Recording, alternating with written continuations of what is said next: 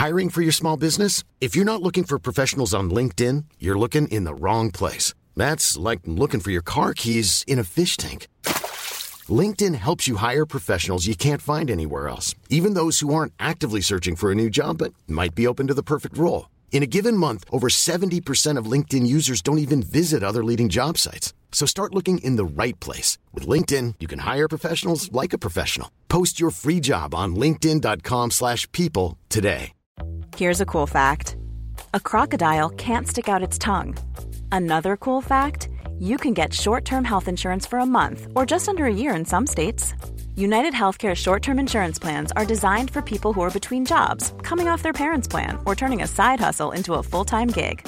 Underwritten by Golden Rule Insurance Company, they offer flexible, budget-friendly coverage with access to a nationwide network of doctors and hospitals. Get more cool facts about United Healthcare short-term plans at uh1.com.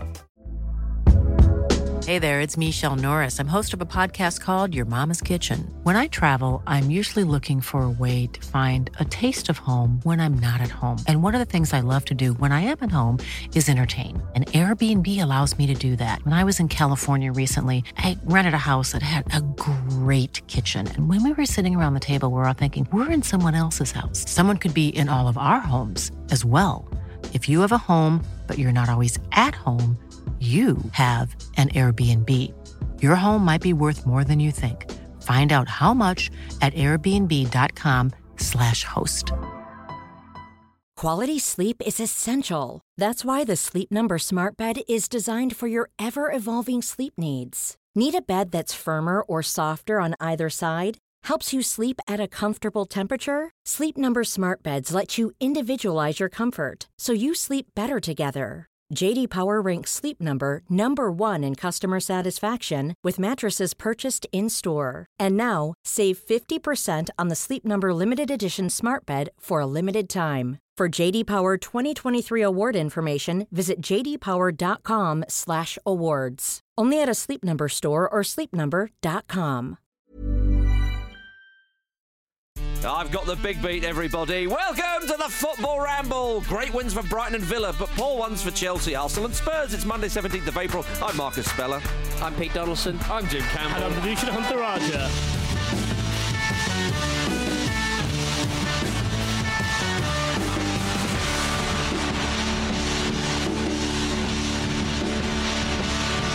A very big, hearty welcome to you all. Thank you for joining us on the Football Ramble.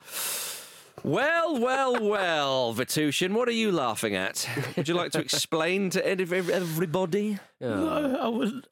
I want to see if you trip up over it later on. Okay, no, I've seen. I'm messing with the running order. You're funny, eh? Lovely. Yes, shouldn't put words like that in the running order. They're rude words, and quite frankly, they belong in school textbooks. In your tricolor. Right, in your tricolor. Oh, Encore Tricolor. Do you remember that? Encore Tricolor. What was Encore Tricolor? That was that basically. It was like a textbook about. But I think there was like another. The next edition was Encore Tricolor. Yeah. Was that what? Like all the kids were going, we want more. He's Encore Tricolor. Very strange. I don't know. Let's have some highlights of the weekend, Jim Campbell, from the football. Well, it doesn't have to be from the footballing world, but after the weekend you just had, I think you probably should choose that. It was a bit like that. My highlight of the weekend was gratitude. Right. Because is that a festival? There was a time in my life where I worked in an off licence in Upminster, deep into West Ham territory, and it was the first off licence after the tube station. Right. So on West Ham match days, it got a bit tasty, nightmarish. It was particularly bad if they'd won or lost or drawn. And I'm just grateful that that's no longer my life. I see. It would have, for the people, any Arsenal fans working in that off licence this weekend would not have had a nice time. No. I can't and I'm glad imagine I've you moved on working from an off licence in that kind of territory. No, that's not a dig, by the way. That's just where I grew up. I just don't think you're. Can't imagine you having a job. You're cut out for the cut and thrust of off-licence life. Because whenever I go on off-licence, there's always somebody kicking off. Yeah, there was. It's a fascinating place to work. Cool. Do me a favour. Call Marcus Bossman. I just want to see something. Yeah. I mean, So that's my highlight, boss man. Yeah. I mean, to be fair, I can't imagine it because I've never been in an off license. No, of course. No. So there we are. Vish, your Steal highlight of the cigarettes. weekend. Yeah. How dare you? My highlight of the week is Arjen Robben at the weekend. That guy? Yes.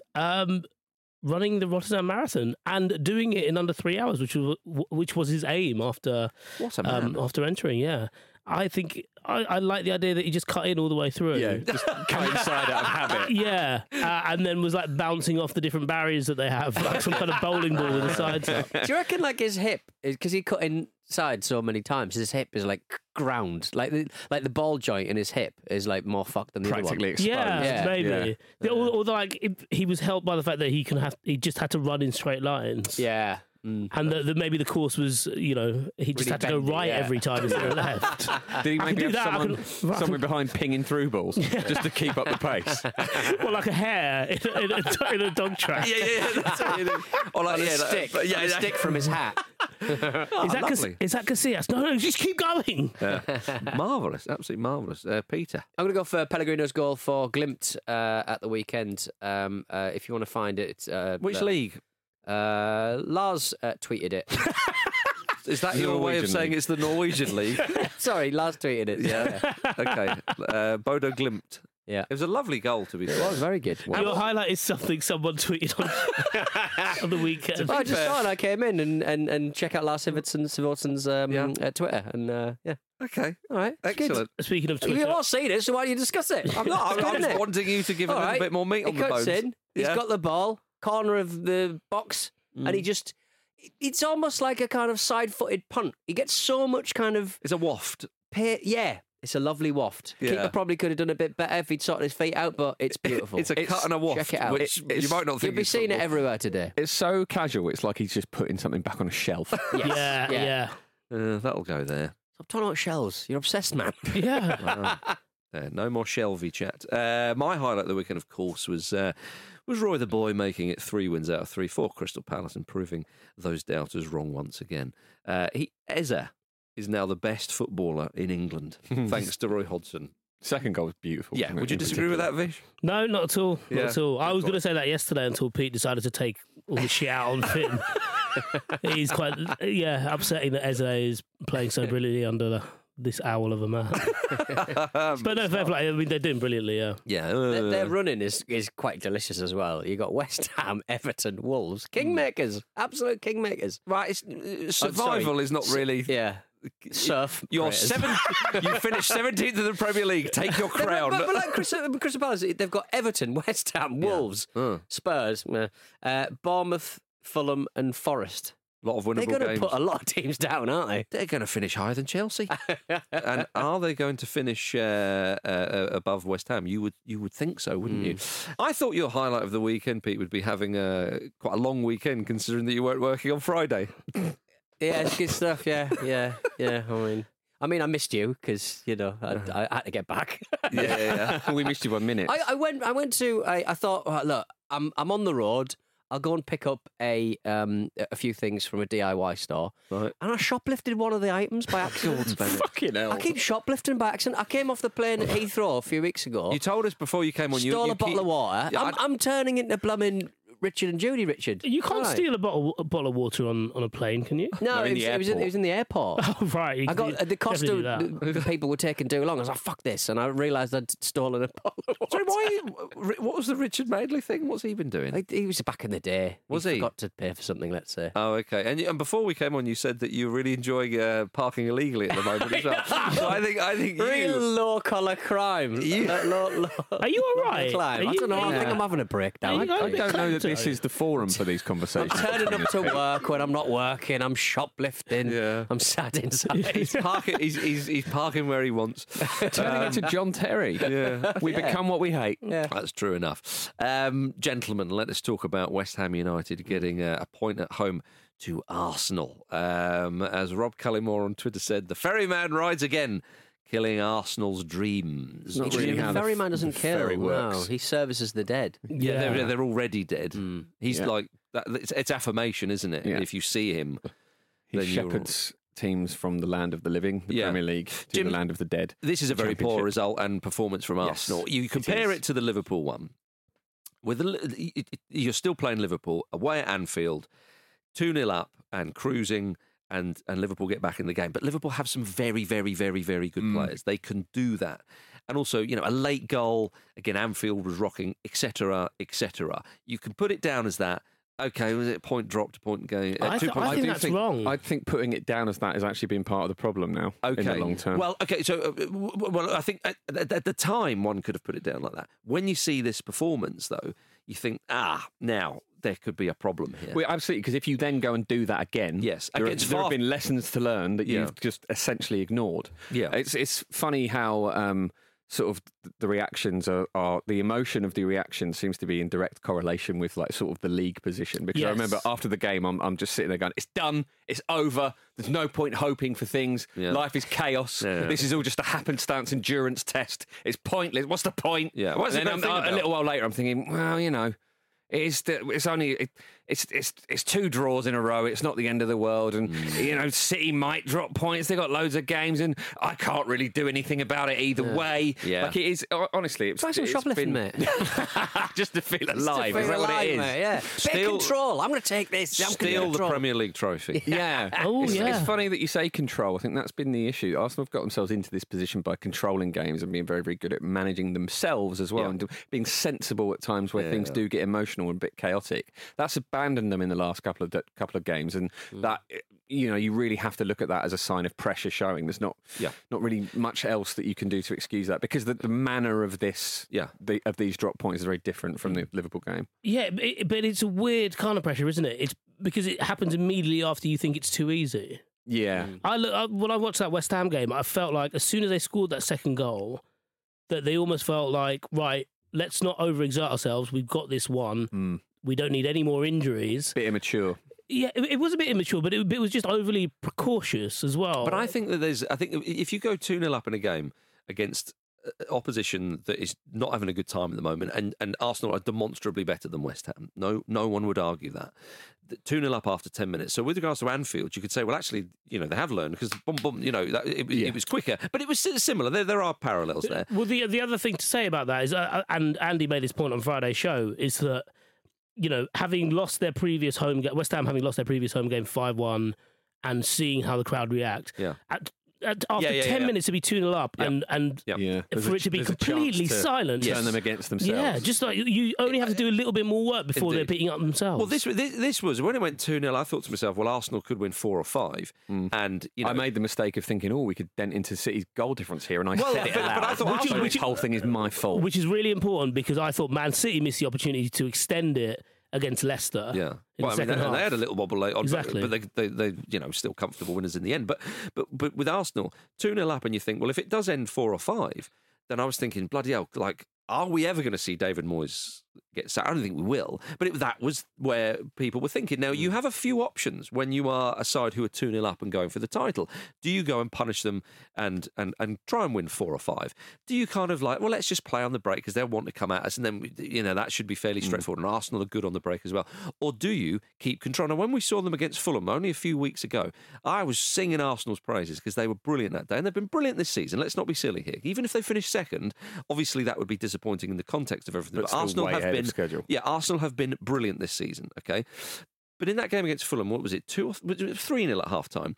And again, that second half, the way they played, they kept control, knocked it about, and Fulham just they got nowhere. They were just chasing shadows. Yeah. Against West Ham, I think what the really big disappointing thing is that you see that goal, which, or the sort of passage of play that led to the penalty.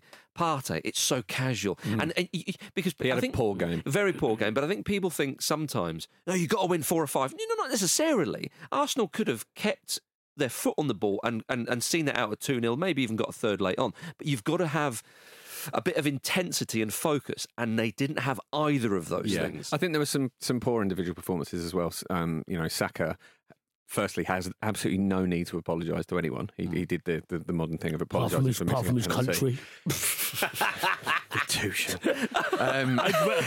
I was just to clarify. I was doing. I know what you were doing. I was doing an impression of a moron. Yeah, I don't actually believe that. It was very believable. Jim, be careful. You'll be parking in disabled bays and nicking things before you realise it. We become what we hate. I'm not parking in disabled bays.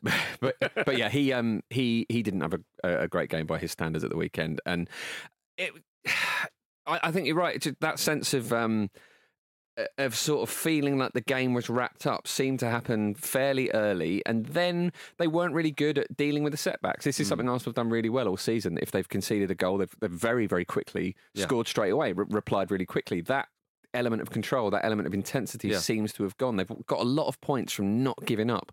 It didn't seem like a winner was going to come late on. And that's a worrying thing because Bowen scored after 54 minutes. It wasn't like it was at Anfield, where Firmino scores, 87, 88 minutes. And of course, then the crowd's up and you think, all right, well, now Arsenal should hang on. There's plenty of time. Plenty of time. And they didn't, as you say, look like they were up to much. I mean, the penalty miss, of course, is a shame. These things can happen. I honestly think if Saka had scored that penalty, West Ham would have still equalised because there were so many headers they had late on that they could have finished, I think. They certainly had the chances, their tails up, didn't they? But I don't know. I think with a 2-goal cushion restored, it's a lot harder to do that.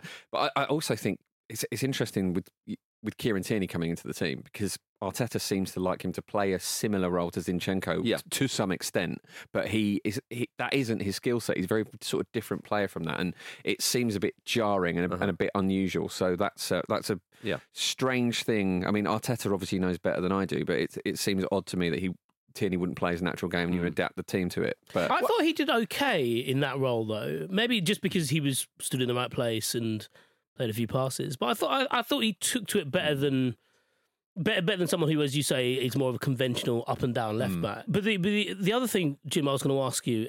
Obviously, he's done it for a couple of weekends in a row because of the situation, but it's taking up of Odegaard to throw on another forward, and also just the persistence with, especially when a game's going on and you're chasing a goal. Persistence with Xhaka instead of bringing on Vieira. Yeah. This is something that an Arsenal supporting friend of mine mentioned yesterday while we were watching the game. And I was like, that is interesting because the danger is extrapolating it too much and seeing that as panic from Arteta's point of view. Like, chuck on Nketiah, get rid of the guy who basically can even control, is the one person who controls everything when it goes a bit nuts. It just seems a little bit like maybe he's throwing a few too many darts when he doesn't have to. The change for me yesterday would have been Trossard for Odegaard rather than Jesus. Right, okay, yeah. Sorry, not Trossard for Odegaard, Trossard for Xhaka. Okay. Because I think, Odegaard's very, very good at unpicking locks and just doing something a little bit magical that creates a chance. It seems like the last couple of games, the substitutions haven't quite worked, and it's easy to be wise after the fact, isn't it? But it's a sticky patch. But sticky patches happen for every team, right? Even in teams chasing titles. Yeah. So I think it's important not to get carried away. It is, and we should also remember Manchester City. They do have a game in hand. If they win that game in hand, Arsenal are still a point above them. Yeah, so Arsenal all we've got to do is win all of our games. But Arsenal have put more pressure on themselves, but a part of me is now intrigued because I think the feeling among Arsenal fans is that they thought, okay, Arsenal have got that little bit of a cushion, so if Arsenal lose at the Etihad, then we're still okay. Yeah. And that cushion's now gone. So now it's kind of like you've got to go to the Etihad and get something. Stand up for what yourselves. Man City are on paper a better side than Arsenal. But and Arsenal they've beaten us twice as well this season. Exactly. Although Partey didn't play in either of those games, and if he's on his game, that would make a big difference. But the point is, go to the Etihad now, believe in yourselves, and do it. For crying out loud, Leicester City managed it when they were going for the league. And I tell you what, on that, you remember when Leicester City, we talk about Arsenal not having much experience, Well, how many of those Leicester City players had experience of top flight winning? And people might say, but don't use that example. No, you can use that example because it bloody well happened. I think the reason I'm using that example is because when Leicester, they had a lot of inexperience, blah, blah, blah, blah. They were a bit swashbuckly at the start of the season and so on. Ranieri changed it up a bit and there was a lot of 1-0 wins and it was sort of, right, let's get over the line and let's do it. And I'm not saying Arsenal play like that necessarily. They did limp badly at the end though, didn't they? Well, and they bloody well won the league. Mm-hmm. Yeah. So they didn't limp badly at the end. They got it over the line without having to play a game because Spurs went to Chelsea and didn't get something. How typical. So what I'm saying is I wonder if Arteta has to have a rethink now because of what's happened with some of those games. When you go 2-0 up, how are you going to reshape this up? What are you going to do? Yeah. And I think that wouldn't be the worst thing. I think, there's definitely a bit of a recalibration needed. The thing with City that concerns me ahead of the game at the Etihad is they don't seem like one of those teams where if you set a sort of bespoke game plan, you can do a number on them. I think they're very difficult to contain. I think I don't know. They've got that sort of air that Man United used to have, where they don't feel like a real team. They feel like this force of nature. And I think there is a very real chance, because it's sort of not, if they don't win the game at the Etihad, it won't be in their hands as much, where Arsenal might have to recalibrate their mentality to get ready to be the chasing pack rather than being the team that's being very chased. Defeatist, though. You can't have well, that. no. Until that happens, you can't. Absolutely, until that happens. But it's something that they'll need to keep an eye on. I actually think, for the reasons you've outlined there, Arsenal can go into that game with a little bit more of a fuck it, this is it, and actually play to their strength, which is being reactive or cheat.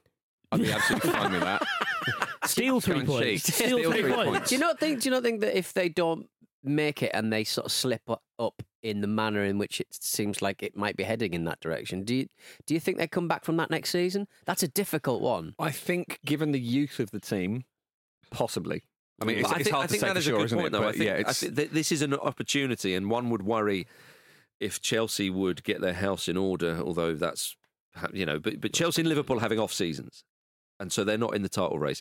Manchester United are not where they want to be. It's a bit England in the Euros final for me. Well, it doesn't necessarily feel now or never. That's the thing. It's because there's so much more to come from this team and these players, you would think. Okay. Well, I think okay. I think that's what we were kind of getting at. Because essentially the way I see it is that the blueprint has been Klopp's Liverpool, right? You've got the teams like City and whoever who have more money than you for whatever reason. So you've got to be smart. You've got to build a good cohesive team and team spirit. You've got to be very adaptable. Arteta is building all those things. So yes, it will be a huge missed opportunity that may not come again for a time if Arsenal don't win the league this season. But they are certainly still going in the direction of a team that's trying to do the only thing you can do if you don't have the resources of your rivals. And as we said, a few minutes ago, if they finish second, it is no disgrace. And it's been a phenomenal season. But of course, you don't want to talk like that while they're still top of the league and so on and so forth. But that game at the Etihad is going to be absolutely mega. And Arsenal, I believe, have got Southampton at home next week. Yes, which is Friday night, which is just the ticket, really. Don't say that. Gary Neville said at one point, just turn off your PlayStations. Is that right? Knuckle down, turn off your PlayStations. And he was recording his podcast. He does like that podcast in the stadium. Oh yeah, with his lip mic, which always sounds a bit crap. And he had a heated gilet on, and he turned it off to do the broadcast. And I'm like, do heated gilets affect microphones? If anyone who's a commentator out and about, I would very much like to know whether heated gilets can affect microphones. Heat up your opinion. Heat up your opinion. That's what it is. Yeah. Maybe his taste already hot enough and he got too warm. I as I was thinking about this Arsenal-Southampton game, 1-0 Arsenal, last minute, James Ward-Prowse steps up to take a free kick. I just think that scenario might play out. Yeah. Not saying he's going to score, but there we are. Despite Arsenal dropping points, they did get something out of the game. Unlike Tottenham Hotspur, who lost 3-2 at home to Bournemouth. The symmetry of that.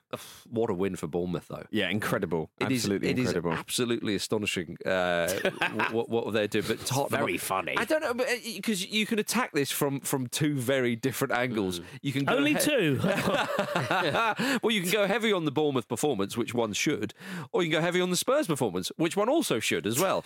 So let's get the rubbish out the way first. Tottenham Hotspur, it's another poor performance, another terrible result, and you just think to yourself, what is going to happen in the... I mean, something needs to happen because, Stellini coming in, it's more of the same. And I understand it's a tough job, and I understand that he's not, the archetypal sort of number one, and they're not going to suddenly find a completely different style from nowhere. But it really just seems like he is like Antonio Conte, but just shitter.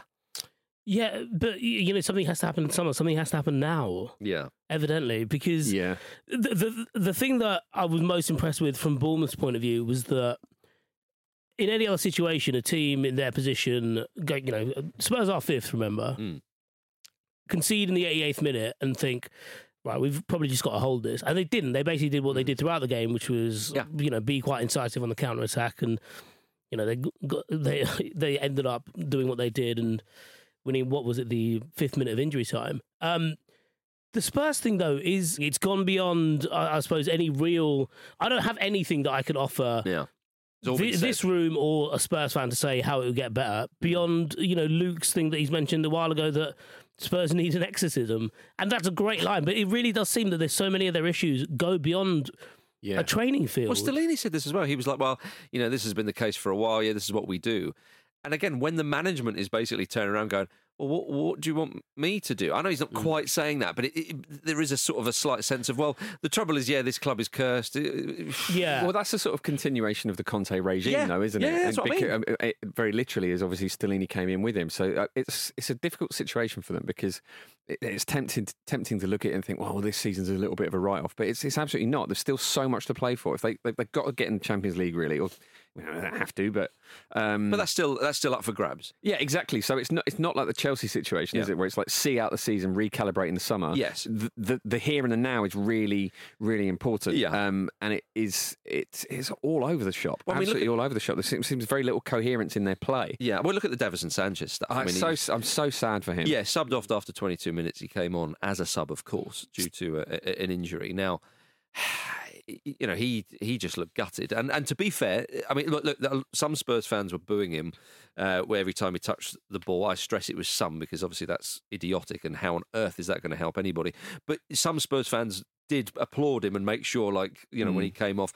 I mean, some might say it was sarcastically, but there were some to give them their dues. It's not going to make him feel any better. No, of course not. And look, he knows that he's not had a great afternoon. Of course, if you subbed off as a sub, and been pretty bad, it is quite damning. And Stellini said that was tactical, but I mean, that's firstly probably not true.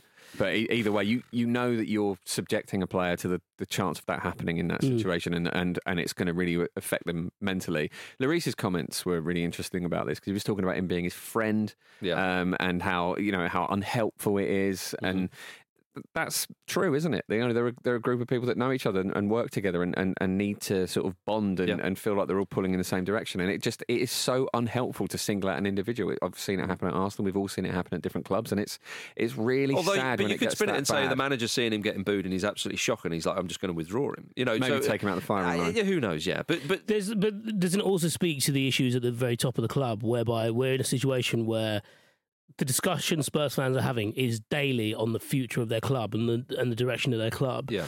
And what happens, they're frustrated and they feel like there's, the top of the club is quite aimless, and so they take it out on the first people they see who represent the club, which is on a weekend when they go to a game. Yeah. And it was absolutely horrendous. And Sanchez, I don't know if you remember, but in the Milan game, the second leg, he came on. Conte brought him on in the 88th minute when they're chasing a goal. Yeah. So he's become a lightning rod for that kind of bad decision making on the manager's part, right? So it's it's horrible. But this is what happens when you don't when you let a club fester like this. Indeed, it is. But the difficulty at the moment at Spurs, it seems like it's the same for the fans as it is for the players. They don't really know what the objectives are. No one knows what they're aiming at this point. For me, I think the kind of the canary white in the mind would be someone like Son. He's had a terrible season by his high standards. He's 30. Now, at any other club, at a Chelsea, at a Man United, possibly not Man United, but at a Man City, at an Arsenal, they'd be looking to make some money out of him. They'd be looking to move him on. They won't move him on because he's been such a decorated, amazing footballer in the past. But he is cracking on, and any other club would be, well, not decorated. Decorated with good moves. He got his army medals, didn't he? Yes, thank you. Yeah. He didn't need to get them in the end because he won the... he doesn't even have them either. No, he got a medal for... South Korea. Yeah. So you're right, he is decorated. There we go. Bournemouth have a very clear objective. It's to stay up. And Pete Donaldson, we look at them at 14th in the table, 6 points clear of the relegation zone. It's good stuff. I think they're going to be all right, Yeah. Well, Gary O'Neill, you have to admire the job that he has done. They've won 4 in the last 6. The way they played was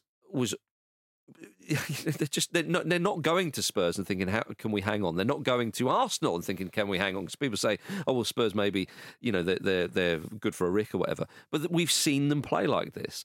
I think O'Neill, what he's done there, it would be fantastic if he kept them up for their sake and then carried on. To see what he can do as a manager. You see him on the touchline, he kicks every ball, a passionate guy. But you look at his tactics and the way he thinks out games, there's intelligence there. And you would fancy them to stay up. At the start of the season, Scott Parker basically left the club because he said, on this budget, with this group of players, with what's going on, I just can't do it. And chats were had, and he ended up leaving. O'Neill steps in, and again, people would have thought they're going to be the whipping boys. They've got very little money and so on, but they do have a few decent players. I mean, you remember Solanke not that long ago, and Billing. These were players who were touted to do good stuff. Well, they're now showing a little bit of what they can do in the league. And if you're a Bournemouth fan, you would be absolutely loving this sort of period in Bournemouth's season, because it could and perhaps should be enough to keep them up. Well, they were bottom in March, and bear in mind, do you remember there was that period before O'Neill took over full time, when he was just a caretaker, when the results were getting better, and as soon as he got the job, they went downhill, and there was that fear, wasn't it? Like, right, as soon as you're a bit more involved, it's going to shit. So the fact that he's been able to turn it around without really adding to the squad, I think arresting a slump when you're in the relegation zone as a manager, that really bodes well, and the confidence they will take from that is absolutely huge, especially when another South Coast side are going down. Definitely, 100%. Also, as well, I mean, with the context of this season, we've seen this with Bournemouth and Wolves as well, because of how tight it's been. 2 wins on the bounce is absolutely massive. Yes, it really, really pulls you away. Indeed, it does. And Bournemouth have got West Ham next, and we didn't really talk about how good West Ham were in the context of the Arsenal game. Actually, in the second half, they earned their point really, really well. Bournemouth and West Ham is quite a tasty looking fixture now. Yeah, Gary Neal, we're talking about him doing well. He wasn't always the consummate professional, because he did once say when he was a player at Middlesbrough that he purposely got suspended to watch the golf. And bearing in mind, we've just had the Masters. It shows you where his focus is at the moment. Yeah, he's absolutely on it. You can't question his professionionalism now. No. But back then, did you have a mobile phone that you'd watch in the dugout? I've no idea, Peter. Maybe that's what they do. Maybe that's the policy there. Keep him off smartphones. What's he doing on that VAR screen? All right, everybody, let's have a quick break.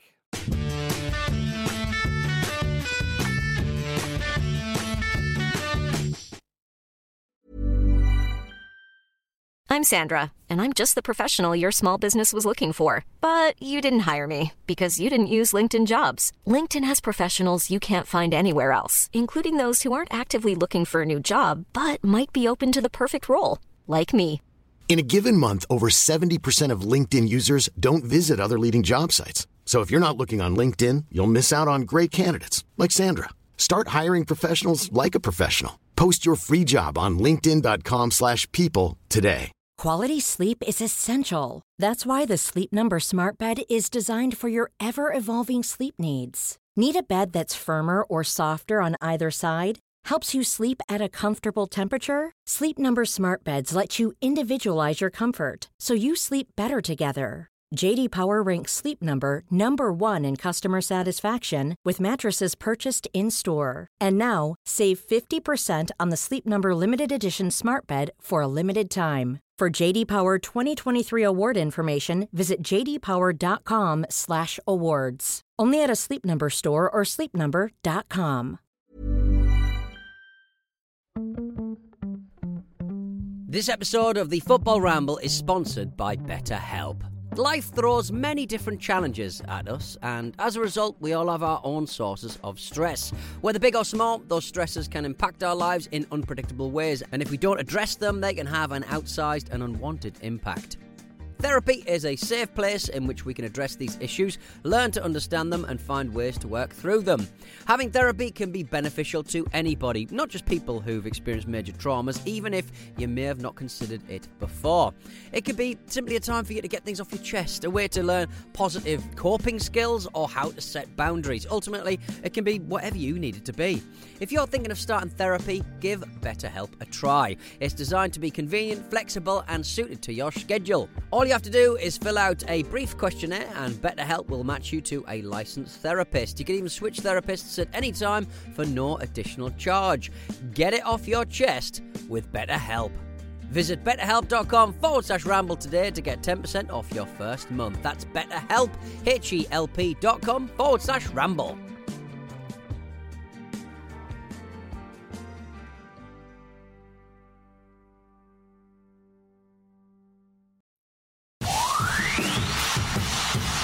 see it different the way I see it, and I'll stand by that, and I'm very comfortable and confident in saying what I have to say. And who would you bring in? I don't know. Welcome back to the Football Ramble, everybody. Right, it's now time for a bonus edition of Betfair's Popular Bet Builder. Select from the most popular pre-made football bet builders using Betfair's handy app, and you can add them to your bet slip in just one tap. Every Friday on the preview show, we build our own Ramble Popular Bet Builder for a particular game happening each weekend. But with the second legs of the Champions League quarter-finals this week, we're going to have a try at winning some more money for charity. This week's fixture is a Bet 5, Get 5 special. That means if you bet £5 on today's fixture, you will be rewarded with a £5 free bet from Betfair. Chelsea versus Real Madrid, which is Tuesday night. Jim, over to you. Yeah, I think clearly Real Madrid are the superior team in this fixture. We saw that in the first leg, and Karim Benzema is really the head of that. So I'm going to go for Karim Benzema as the first goal scorer. Nice choice. Peter. In the first leg, Luka Modric, on the 63rd minute, on the stroke of the 63rd minute, he misplaced a pass. And he's not going to let that happen again this time round, so that he's going to assist at any time. That he's going to have an absolute Champions League world-beating performance this time round.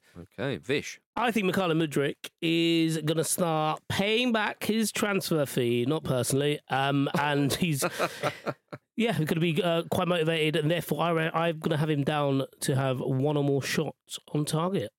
Like it. And I am going to choose Real Madrid to win, because I think it's fairly obvious that that's going to happen. They are Real Madrid, and Chelsea are not looking good at the moment, as we all know. They haven't really done all season. So that is Karim Benzema to score first, Luka Modric to assist at any time, Mikhail Mudryk to have one or more shots on target, and Real Madrid to win. A £5 bet with Betfair on that popular bet builder returns £172.87. And if we win, all that money will go to Prostate Cancer UK. We'll be back with another round of Betfair's Popular Bet Builder on Wednesday's Ramble Reacts, exclusive to Betfair Sportsbook. T's and C's apply. You've got to be over 18. And for more information on responsible gambling, head to begambleaware.org. Gentlemen, let us talk about Chelsea. They lost at home to Brighton 2-1. Piss poor again, Jim. Absolutely. To the point where, I think Frank Lampard might get sacked before the end of the season. I'm not even joking. What would Corden say? Who would Corden recommend? Steven Gerrard? I'll do it. Rihanna? I don't know. Sean Spicer? Matt Berry? Oh, they don't talk anymore, do they? Oh, really? I think they're not mates anymore. That's sad to hear. Todd Bowley. Are you thinking about Matt Horn? Or Matt Berry? I'm thinking about there we go. Matt Berry would be brilliant, actually. Yeah. Get out there! I'm not your friend anymore. Today, 3 points! Todd Bowley was confronted by fans in the stadium, Peter. Oh, Amazing it's chairman taken- under fire. It's taken so long, hasn't it? What do you make of it all? I'd just stay away from the fans if I was Todd Bowley. Okay. If he knew anything about the club, he'd already be doing that, wouldn't he? Well, apparently he's not... Guys, don't worry, we're going to win 3-0. Yeah. We've already lost, you dickhead. Yeah, we're losing 2-1. It can't happen. I saw 3 goals.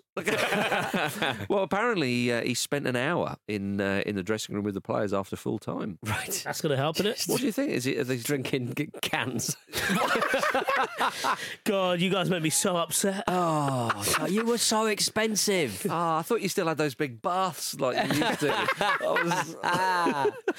Gonna do kick-ups with anyone? No? Poor old Todd. I mean, they're becoming a banter club, Jim. Well, yeah, quite. I mean, they've always, steady. they've always been My chaotic club have enough, earned though, that they're never far from that, are they? That's the thing. I think, they probably even admit that as well, and they've won so much in that era that I doubt they'd care. But it looks almost terminal at this point, doesn't it? It's like, how is this going to get better? Because the thing with the Abramovich era was that however crazy things got, you knew that they would turn it around. They'd find a way, that they were always going to turn it around. But you don't really get that impression here because we've not seen it yet. We've not seen it before. And all this stuff with the long contracts, the amount of money they've spent and how they're going to have to, work to stay within FFP now. I know that the contracts are part of that, but still, they've spent an enormous amount of money. The squad looks bloated. It doesn't look coherent. The situation with the managers is weird. Apparently, Luis Enrique wanted to take over this season, but they sort of weren't sure and went for Lampard, and that licking his was lips, weird. listeners. But it is also bafflingly unpredictable. It is. Even though them losing games seems completely predictable. Back in the day when they were winning Champions Leagues, it was a clown car, but it was a Mercedes, right? Yes. And now you're in a situation where just everything's going wrong and throwing money at that club throwing money at football generally because of FFP and other reasons, it's just a lot more difficult to do. Man City couldn't do it in their early couple of years, so it's kind of well, that's being investigated. I think part of it feels like it's because Bowley's come in and it has taken the sort of disruptor kind of angle, where it's like, I'm going to do things slightly differently. We're going to do things as we've done it in baseball. He has inherited Bitcoin, NFTs, baby. If I'm going to try and be a bit fair to old Todd, he has inherited a funny old situation. The whole Abramovich thing, I don't think that one can underplay that. Yeah, him leaving the club and then somebody else coming in. Rocks the core of the club and the fabric of it. It does. And Abramovich was in charge for so long as well. But also, if you compare it to when Abramovich took over, was it Ranieri who was the coach at the time? Right. It was around that for the first season, yeah. That's a even back then, he was an experienced football manager, and then of course he appoints he would go on to appoint Mourinho and all that period. The rest is history. Whereas Bowley comes in and Tuchel is on his downward spiral at the club and would leave the club. It's Tuchel's best days at Chelsea. We know what Tuchel's like. A lot of managers, quite frankly, he did wonders, and then it was sort of coming to an end as it would become apparent. He then goes all in on Potter, which, to be fair, a lot of people, I think, probably thought that wasn't a bad idea, and it hasn't worked out. So now is what is the situation? And now it's really like, well, what decisions are you going to make? And you're right. If Luis Enrique wanted to take charge, why did they not go for that? Because and apparently, with the tie against Real Madrid, Luis Enrique's former club, of course, but he played for Barcelona after that, so he's going to be better at that than Frank Lampard. Exactly, having won the Champions League, of course, and whatnot. You wonder why now. Luis Enrique is quite a quirky character, so maybe the talks didn't go that well. Maybe there were demands that could be met. There's a lot of stuff that we won't be privy to. Yeah, I mean, he didn't, I'm sure Enrique didn't ride in on a penny farthing, though, did he? I wouldn't be too surprised by what they say about him in Spain. But the thing is, they are still in the Champions League. It's a huge time. We'll give it a few days. Clip that. Yeah. But 89th minute, they are still in the Champions League. But the fact is, they are. And that's something that they could have had a go at. If they're going to get Luis Enrique in, say, in the summer, why not get him in if he's keen? It's not like he's saying, I'm not too sure about this. I can look bad. Well, actually, the rest of the season, really, you could say, well, is it a write-off? Well, let him have it. Let him get used to it. For a manager like Lampard, it's going to be a cheaper appointment than Enrique, because Enrique's going to go, look, I don't know that's the problem, Pete. I don't think that's an issue. It's just, do you not think they'll just sort of go, I've spent a lot of money, I'm going to write off this season? I don't know. Do you think, with Pete's example before about, it being actually quite a clown car, but a flash clown car? Yeah. The clowns generally come out. Do you think Bowley the issue with Bowley is that he's trying to put more clowns in? Yeah. Critical clown mass. Exactly. But the great thing about this result specifically, in the myriad of issues that Chelsea have, is the fact that it's the team they've given so much money to. I know. Coming over and doing them. And doing them with such style, and the idea that, you mean who's called that banger? Yeah. You mean this teenage Paraguayan kid we picked up for peanuts? Is that who you're talking about? Julian Ciso? You want him, do you? Guess how much he's going to cost you?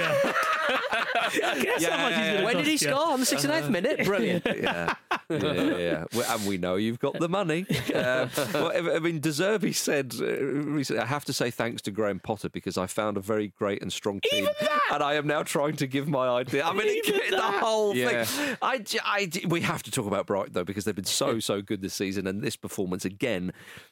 And this is where we are. That performance wasn't surprising from Chelsea. That performance win wasn't surprising from Brighton. No, Brighton looked like the senior side, you might say. Yeah. They looked like the favourites, and actually they've been really good at responding to setbacks that have essentially felt like injustices, with all the apologies they've been getting for decisions that are going potentially the wrong way from the referees, etc.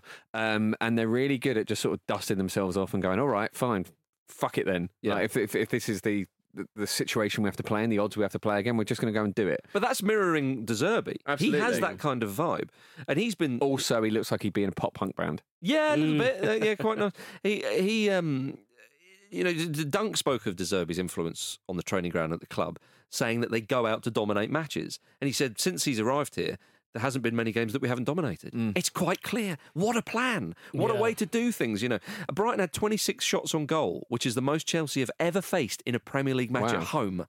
It's a lot like Potter's Brighton, but with goals in it. I was going to say, but and he's right to thank Potter, but he has taken this. You can't stress that enough. This is not a case of, but this is Potter's team. Yeah. This is De Zerbi's team 100%. Now. It really is. He's a very impressive manager. You've seen what he did previously in his career.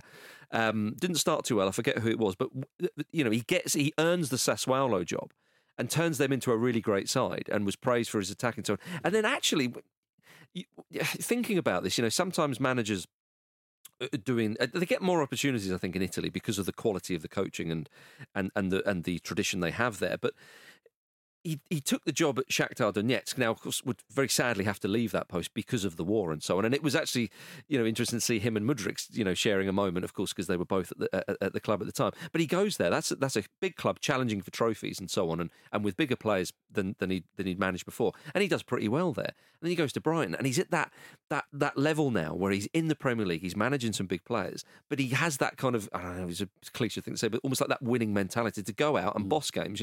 We're not just making up the numbers. And it's phenomenal. And look at the comments he made of Julio Enciso, who scores an absolute rocket of a winner and nearly scored a beauty just before that. He's 19. I thought to myself, he must have been playing I know he's from Paraguay, but he must have had a stepping stone in Europe somewhere, maybe playing for a B-side in Spain or something. No, he's come straight from Paraguay. He made his debut for Libertad in Asunción in Paraguay, I think they are in the capital, at 15, the youngest player to do so. And he's full of the way he celebrated, and he was celebrating the fans. I thought, this guy's been doing this for years. Very confident young man. But De Zerbi says about his performance, he finished playing after his goal, and I don't want to see this. He has to think first of the team and then himself. If he wants to become a great player, he has to improve in mentality. To be fair, if I scored that, I would just stop. I'd walk off. I'd have a cigarette right on you. I'd be leaning in the stands going, just see that. Which is pretty much what he was doing.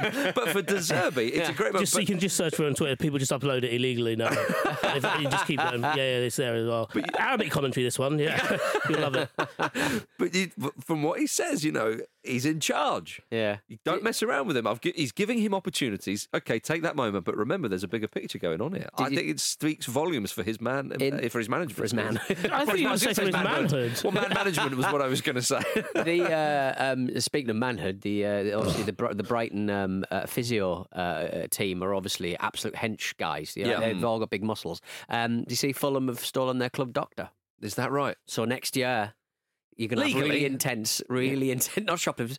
Still club doctor. So he's been there for about 10 years or something, and right. Fulham will have amazing, muscular sports massagists. Wow, how big's Mitrovic going to get? Yeah, I look forward to that as well. Look, Chelsea. We know they're not scoring goals. I did find it mildly amusing that it was a heavily deflected goal they scored from. That's Lampard's influence, you would say, if you remember most of the goals he scored, and he's very impressive. All of the goals, I think. Every single one of them, even the penalties were deflected. Oh dear!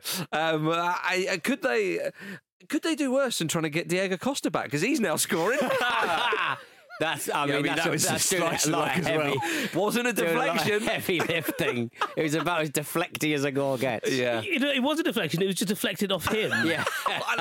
He was a deflectee. It was an own goal. It was an own goal which took a deflection off the striker. What was so good is the fact when he goes to kick the ball, it's like a defender boots the ball away, but he's like a bit slower now. Yeah. So his movement of kicking the ball actually worked out really well. He's celebrating as well, like, I'm back, baby, I'm back. I loved it. I absolutely loved it.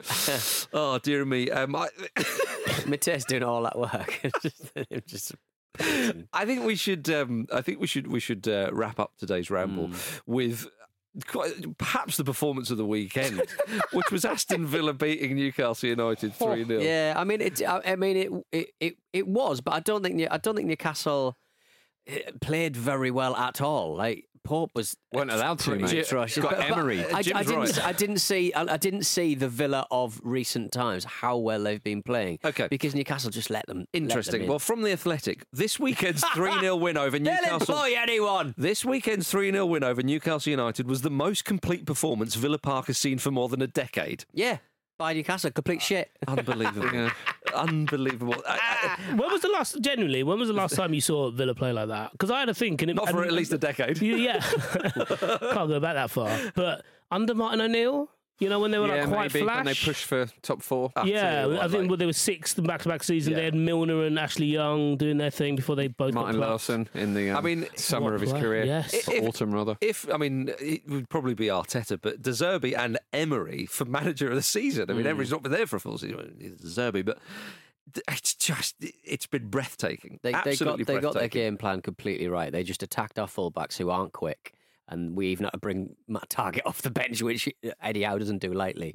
And they've really found Newcastle out. And it's Well, but they've been doing this the whole time, Villa. You know, since Emery's taken over. I mean, it's been such an incredible rise. I mean, they're what are they? Sixth in the league.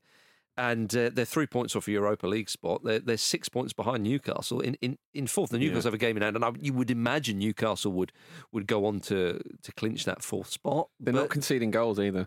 But the performances, you saw the crowd. You saw the way they were playing. They pinned them back. They're playing such exciting football. I mean, Ollie Watkins scores 2. He's got 11 goals in his past 12 Premier League games, which is the same as Erling Haaland.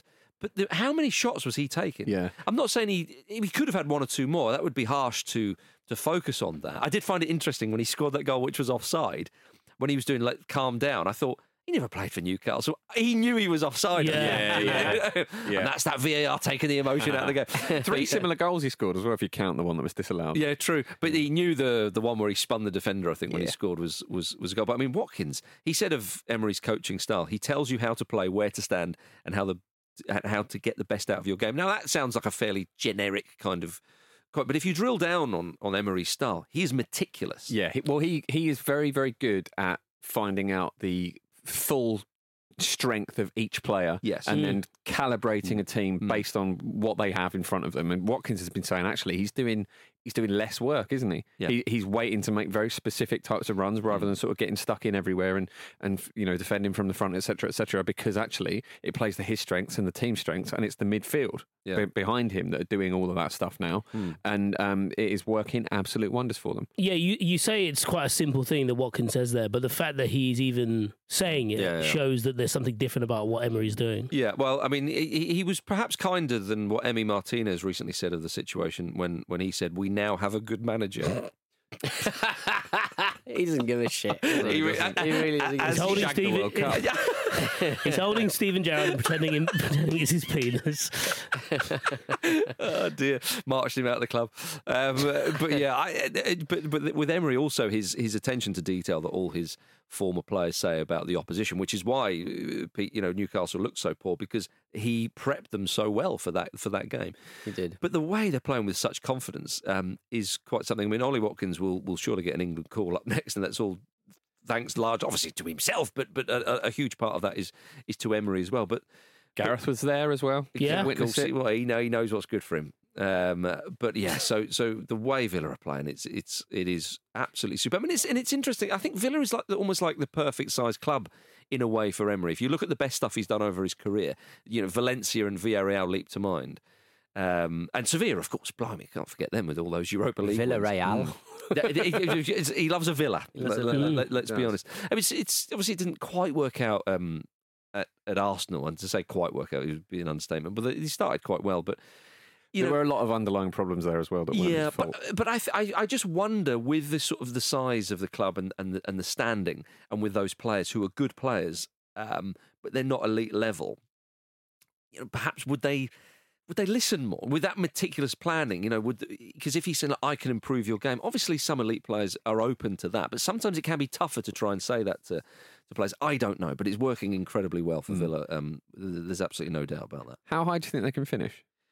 Well, he said when he went there, he was like, "We're aiming for Europa League, so we're aiming for a European spot." He says that all the time. He loves that. He is obsessed with that competition. Emi Martinez is going to be Europa League. Yeah, we're heading for my Europa League, my birthright. Emi Martinez is going to be giving that trophy one next season or the season after. They're going to be there. But yeah, wonderful stuff at Villa Park. Lovely old job, right, everybody? We've reached the end of another football ramble. It's been an absolute pleasure having you with us. We're back tomorrow with a brand new Ramble Guide too. It's the Football Ramble's guide to David Moyes at Manchester United. Do you regret him leaving the club, Vish? A little Vish there. Yeah. What could have been? Why having a go at me? He's gone now. Leave him. What could have been? Oh, dear. We're also back with Ramble React after each night in the Champions League this week. So get your ears around that lot. Thank you very much for listening to the Football Ramble, part of the Acast Creator Network. Follow us on Twitter, TikTok, Instagram and YouTube at Football Ramble. And don't forget to subscribe on your podcast app. We've got to leave because, Pete, you've parked in a certain place which you shouldn't have. Yeah, in a creche. Straight through the wall. Thank you very much, Jim Campbell. You're welcome. Thank you for tuning down to Roger. We do need to go and save those babies. No, thank you, Pete Donaldson. You try and drive anywhere with babies. Oh, dear. A rogue David O'Leary impression to finish the Didn't even do the nose thing. Rubbish. Yeah, Is it David O'Leary and Alan Hansen? Mashed together. You don't drive anywhere with Yeah, don't anyone. No one puts baby in the corner next to a Fiat Punto. Thank you, everybody. See you soon.